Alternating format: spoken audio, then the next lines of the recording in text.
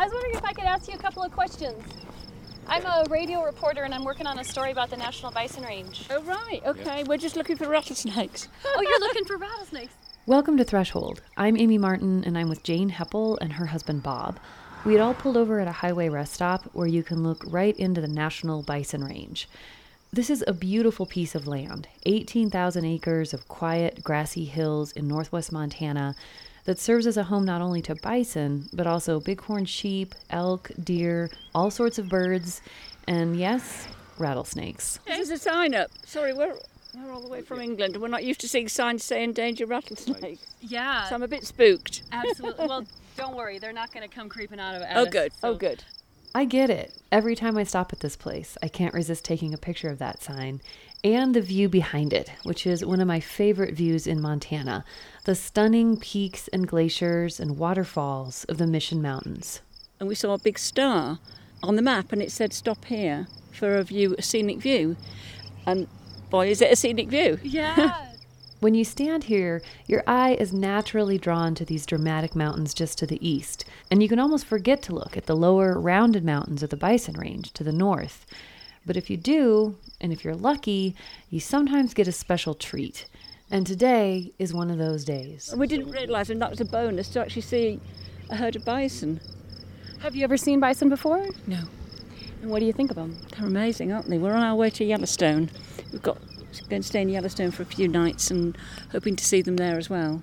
The National Bison Range sits right along one of the main routes between Glacier National Park and Yellowstone. It's much smaller and less famous than those giant parks, but it has a very important place in the American conservation story. It was founded in 1908 for the express purpose of preserving the bison, and this was in the early days of conservation, just as people in the United States were starting to realize how much had been lost in the previous century, and that if we didn't make a conscious effort to save species and habitats, we might lose them forever. So there's a lot to celebrate about this place. We preserved this beautiful landscape, we made a refuge here for wild animals, but there's a dark side too. Because although those early conservationists had the foresight to try to make a place to save this animal, they seemed to ignore the rights of the people who were living here. That injustice has ricocheted down through the decades and is still not resolved today.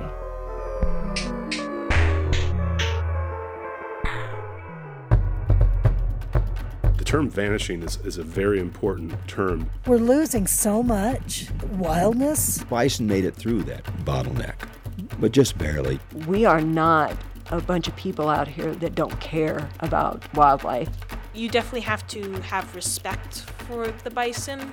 Their resilience is extraordinary. You do have this eerie parallel in terms of the herding up of Indians and the herding up of bison. Rich Jansen looks annoyed.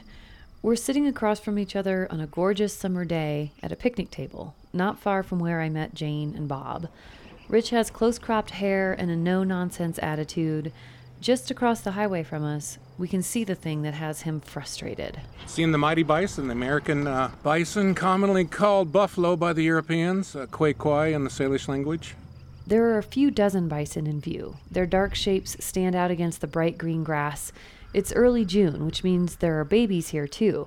A handful of red calves are hopping around on the hillside while their moms are busy grazing. Yeah, that's a prehistoric animal that thrives and is very hardy and obviously was not driven to extinction like they tried, and you can see how well they're doing right now. It's pretty neat to see that animal walking along the side hills of the bison range, that you see them grazing nonchalantly. It's not the bison that are making Rich frown and furrow his brow as he talks. It's the story of the place where they're living, the National Bison Range.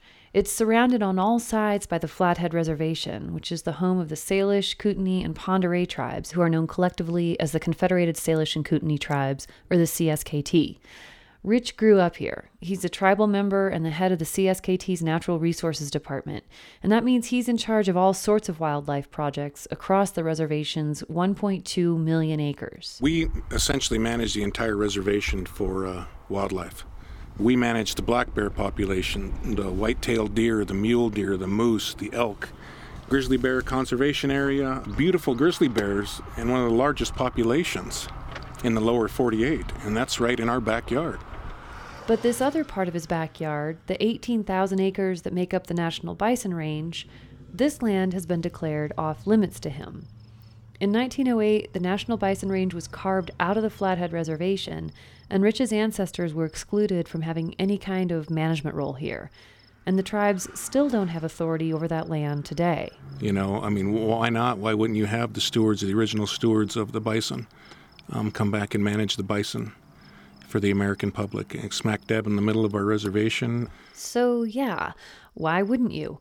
Why aren't the tribes who've lived in this valley and hunted bison for 12,000 years, why aren't they in charge of managing this buffalo herd and the elk and bighorn sheep, deer, and other wildlife on these lands? Well, to find the answer to that question, you have to look somewhere you might not expect. You have to look at the birth of the American conservation movement. President Teddy Roosevelt had the ambition to save the bison. This is Rob McDonald, the communications director for the CSKT. He's sitting at the picnic table with us, and he's glad that Teddy Roosevelt wanted to protect the bison from extinction.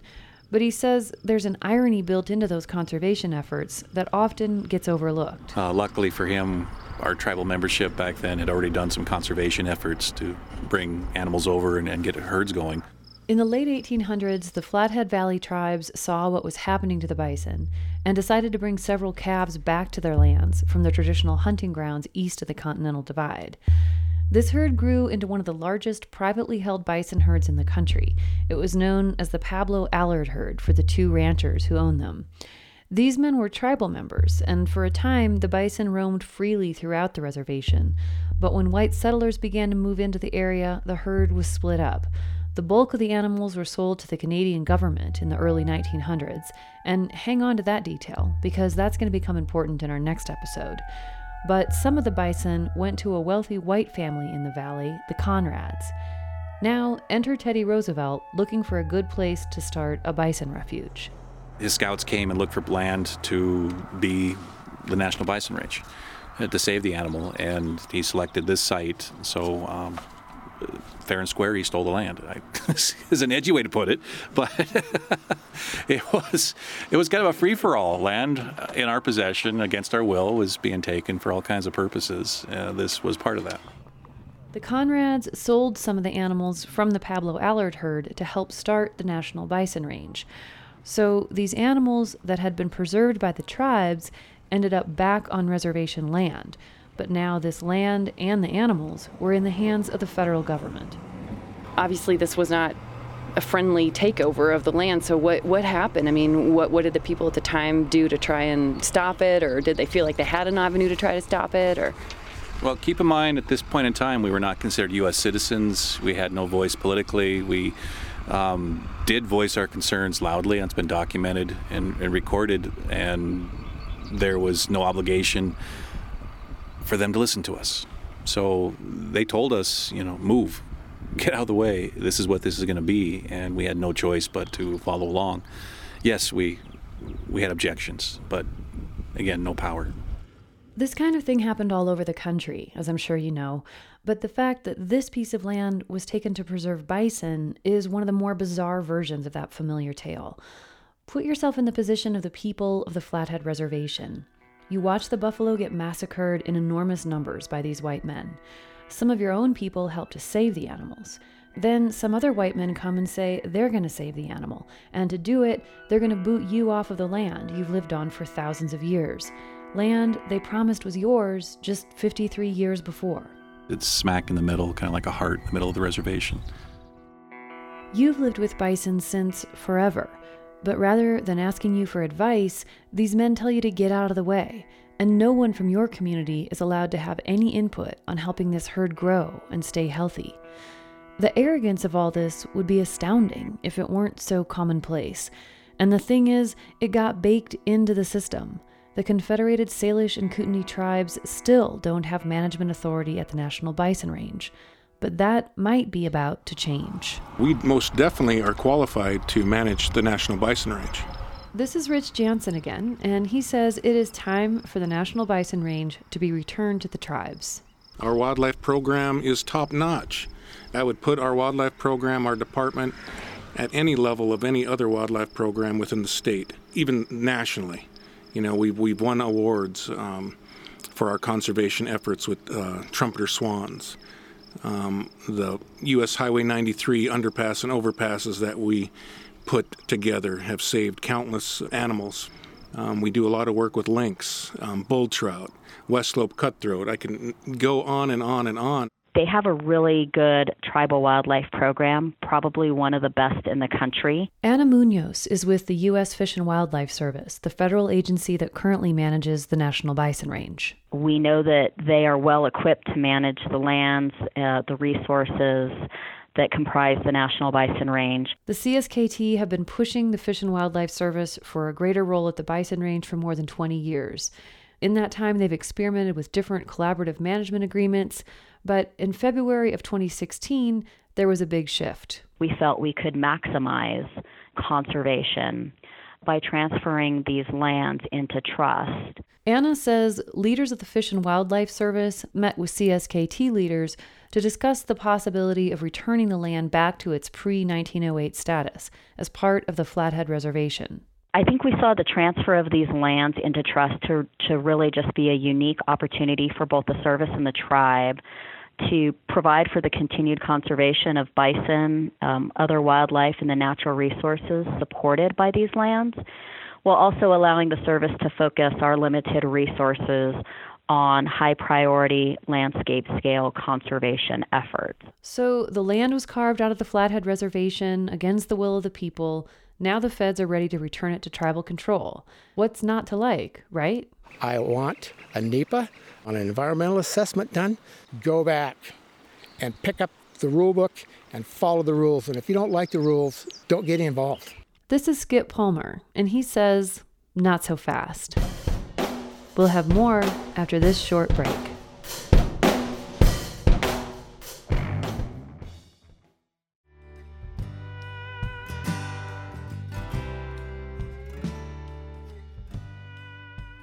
Welcome back to Threshold. I'm Amy Martin, and I'm sitting at another picnic table, this time at the home of Skip Palmer. Skip lives just over the hill from where I talked to Rich and Rob. The National Bison Range is just down the road.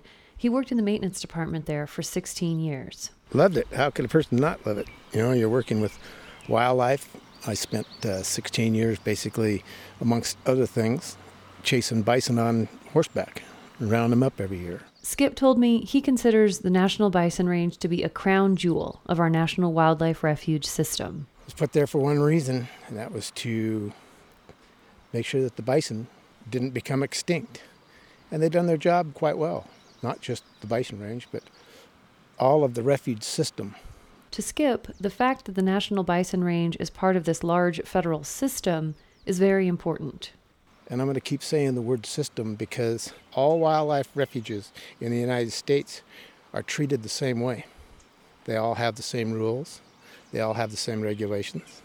Prime example, migratory bird surveys. All the refuges in the United States take their surveys at a set time. And they do it at the same time every year. And they do their surveys the same way every time, from the same spot, using the same thing, to make sure that all of their data is the same. Rob McDonald of the CSKT says the tribes would likely continue participation in these surveys, and in fact have been involved in them in the past. But that doesn't satisfy Skip. You can't have one wildlife refuge just does its own thing. Because if they do, it's no longer part of the system and it don't work. It has to be that way. I came to talk to Skip because he's a co-plaintiff in a lawsuit that's been filed to stop the proposed transfer. It was filed by a Washington, D.C.-based organization called Public Employees for Environmental Responsibility, or PEER. On their website, PEER says their mission is to defend scientists and whistleblowers and protect public land, among other activities. Skip and I talked for 2 hours, and the main point he seemed to want to convey was this. I want a NEPA done, and I want an environmental assessment done. NEPA stands for National Environmental Policy Act, a law passed in 1970 which requires in-depth environmental analysis of major actions by federal agencies. Skip says his concern is that the tribes could decide not to manage the area for bison anymore. The CSKT have written draft legislation that Congress could use to authorize the transfer, and it says that the lands of the Bison Range will be managed, quote, solely for the bison, wildlife, and other natural resources, end quote. But Skip says, NEPA, don't go one step farther till we do a NEPA. We're not going to discuss this. We're not going to write a bill till we do a NEPA. NEPA doesn't dictate outcomes, it just provides information.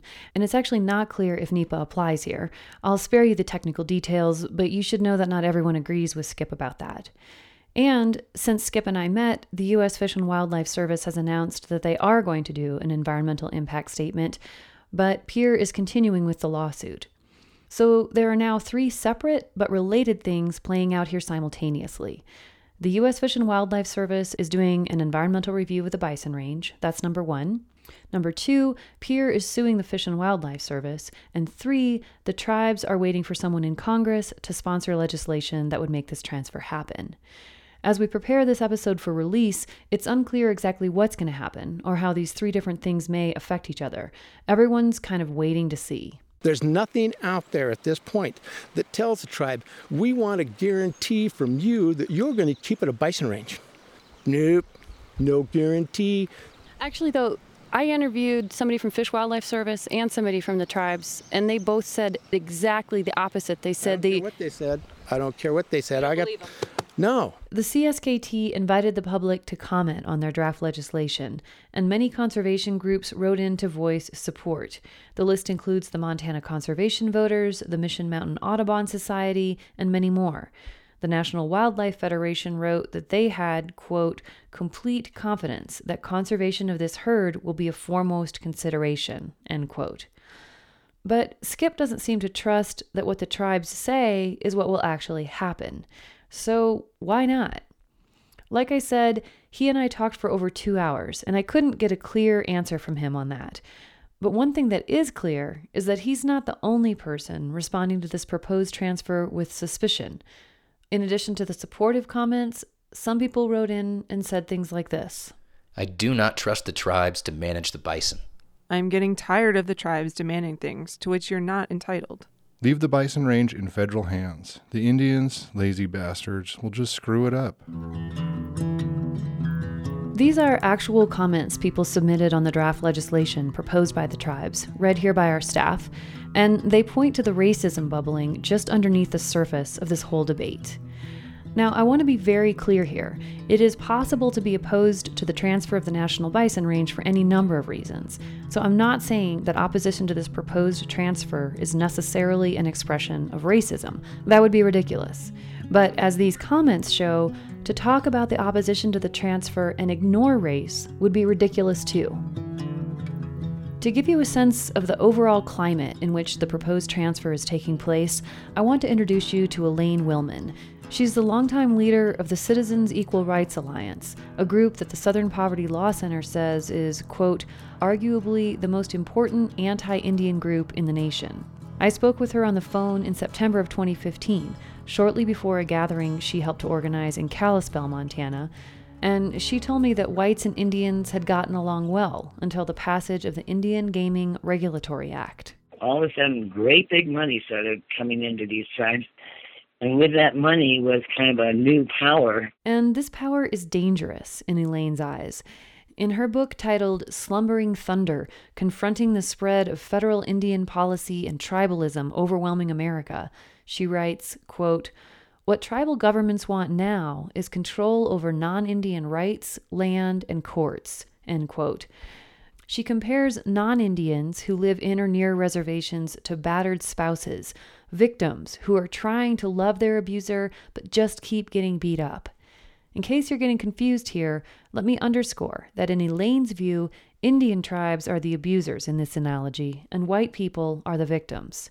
So the Citizens Equal Rights Alliance, also known by its acronym, SARA, organizes workshops around the country, which are meant to inform and empower people who are trying to break out of this cycle of mistreatment. I can tell you that every time Sarah brings an educational workshop anywhere, the neighboring tribal governments and folks start screaming the name, calling them, we're racist, we're anti-Indian, we're bigots. So yes, we always have protesters, but we're not going to be muzzled. Why do you think you are protested wherever you hold these workshops? Well, There's not a short answer to that, Amy. I would imagine there are those among tribal leaders and governments that are really pleased with the special preferences and the unequal treatment and the full backing of the federal government to start a process that demeans all other Americans and diminishes state authorities.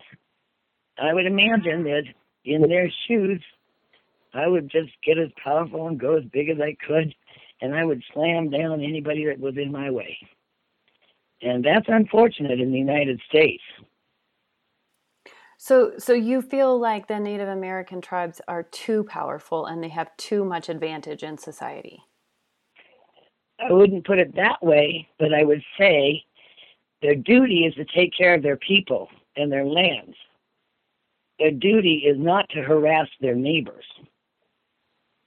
If they just did that, none of us would have anything to argue about, would we? So that's the problem you're trying to combat, is harassment of non-natives by native governments. Yeah. And Elaine makes connections between Native American power and her perception of global threats, too. In January of 2016, on a website called News with Views, she wrote a piece claiming the Obama administration was trying to merge something she calls domestic tribalism with Middle Eastern tribalism. She writes, quote, "We will now have wealthy little Sharia compounds on Indian reservations to add to the 190 cities designated to receive Syrian refugees. Obama is polka-dotting the entire country with Sharia enclaves to enrich Indian tribes and reflect our generous heart for immigrants. Our blind, deaf, and dormant Congress has held its nose and endorsed all of this." Elaine Willman moved to the Flathead Valley in 2015 to help fight a different tribal initiative, the Flathead Water Compact. I interviewed her several months before the Bison Range question was on the table, so I don't know exactly where she stands on the proposed transfer. But her group, the Citizens Equal Rights Alliance, does have connections with people who've opposed it. Sarah was formed in the late 1980s with the help of leaders from a Flathead Valley group called All Citizens Equal, or ACE. At the time, one of the leaders of ACE advocated for the termination of the Flathead Reservation. And decades later, in a 2003 Washington Post article, this same man said he was opposed to the transfer of the National Bison Range because, quote, "It will drift away from the purpose these things were created for. The tribes will set it up to benefit the tribes, won't they? I say they're not capable of running things." This man was Skip Palmer's father, Delbert. Now, of course, none of us are responsible for what our parents say and do, so I asked Skip how he felt about his dad's organizing efforts. I will tell you this much. I was very proud of how my dad stood his ground.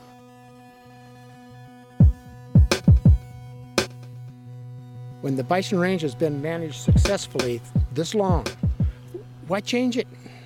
Well, okay, so here's why, from somebody else's perspective, perhaps. Because the bison were here before the people were here. The people who first came here had a cultural and a subsistence relationship with them, and that this is some very small gesture of returning that. It's not a small gesture. It is a gigantic gesture because of the can of worms that it opens up. As I listen to this part of our conversation now, I think Skip is right. I think it might be more than a small gesture. Reevaluating who has a right to manage the National Bison Range just might open up a can of worms that many people would prefer to keep sealed shut. There are many forces at work in the Flathead Valley. There's a group called Love Lives Here, whose stated mission is to create an open, accepting, and diverse community. And many people who submitted comments about the proposed transfer of the National Bison Range said things like this. It only makes sense that the CSKT be in full control of the heart of their reservation. I am in full support of CSKT management of the Bison Range in light of the tribe's time-honored care and respect for the bison. Giving the Bison Range to the CSKT is not only a good idea, it's just as long delayed. They'll do a terrific job managing it and incorporating it into their cultural heritage. And I'm an old white guy. The National Bison Range is kind of a microcosm of our whole country. These rolling hills hold all kinds of beauty, wildness, and stories of people with vision and courage. But they also hold our legacy of arrogance, violence, and racism. It's all mixed together, and looking at the ugliness is painful, but so is denying it. I'm back at the Bison Range Overlook with Rob McDonald and Rich Jansen. And Rob says that for him, reckoning with the whole story here is as much about the future as it is about the past. I think you're looking at two of many survivors from that long history. There was an effort to destroy the native. It became an effort to destroy the culture. It became an effort to destroy their lands. It became an effort to destroy any vestige of the language and culture. And yet we're still here. It's pretty incredible, the survival story you're looking at, that somehow through all of this, and we hear the stories of our parents, our grandparents, our great-grandparents, of frankly being right at the brink of not making it. But yet somehow we're here, and we're growing, and we're getting stronger, we're getting smarter. Well, I don't know if we're getting smarter, but we're learning new tools. And do you see the bison that are wandering around there behind me? I mean, is that part of that survival story? I'd most definitely say that is the case. This is Rich again. I mean, the bison survived, almost being decimated. And you look at them now, they're thriving. They're still thriving. You know, the time is now. It's a long time coming for this to happen, and I'm pretty proud to say that I'm going to be a part of history. It's going to be a historic day indeed. It's just what we do. It's what we've always done, and what we're going to continue to do. Protect the land, protect the bison, continue to grow into our original selves, recapturing the culture, the language, and it sounds like there's a lot of naysayers out there, but we don't listen to them.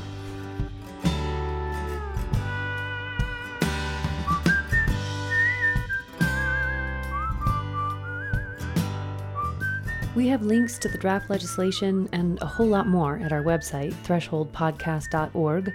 And we're going to be tracking all of the unfolding stories here, the lawsuit, the environmental impact statement, and any legislative action. If you're subscribed to Threshold, you'll get updates from us on all of these things. And make sure you tune in next time, because I'm pretty sure we're the only podcast out there that's going to give you hot tips on how to get bison to move off of your lawn. We were like playing rock and roll music really loud and bagpipe music. And were they more likely to move when they heard rock or when they heard bagpipes? The bagpipes worked better. That's Danny Hatfield. She's 17, and you'll meet her and other kids who are growing up with wild bison next time on Threshold.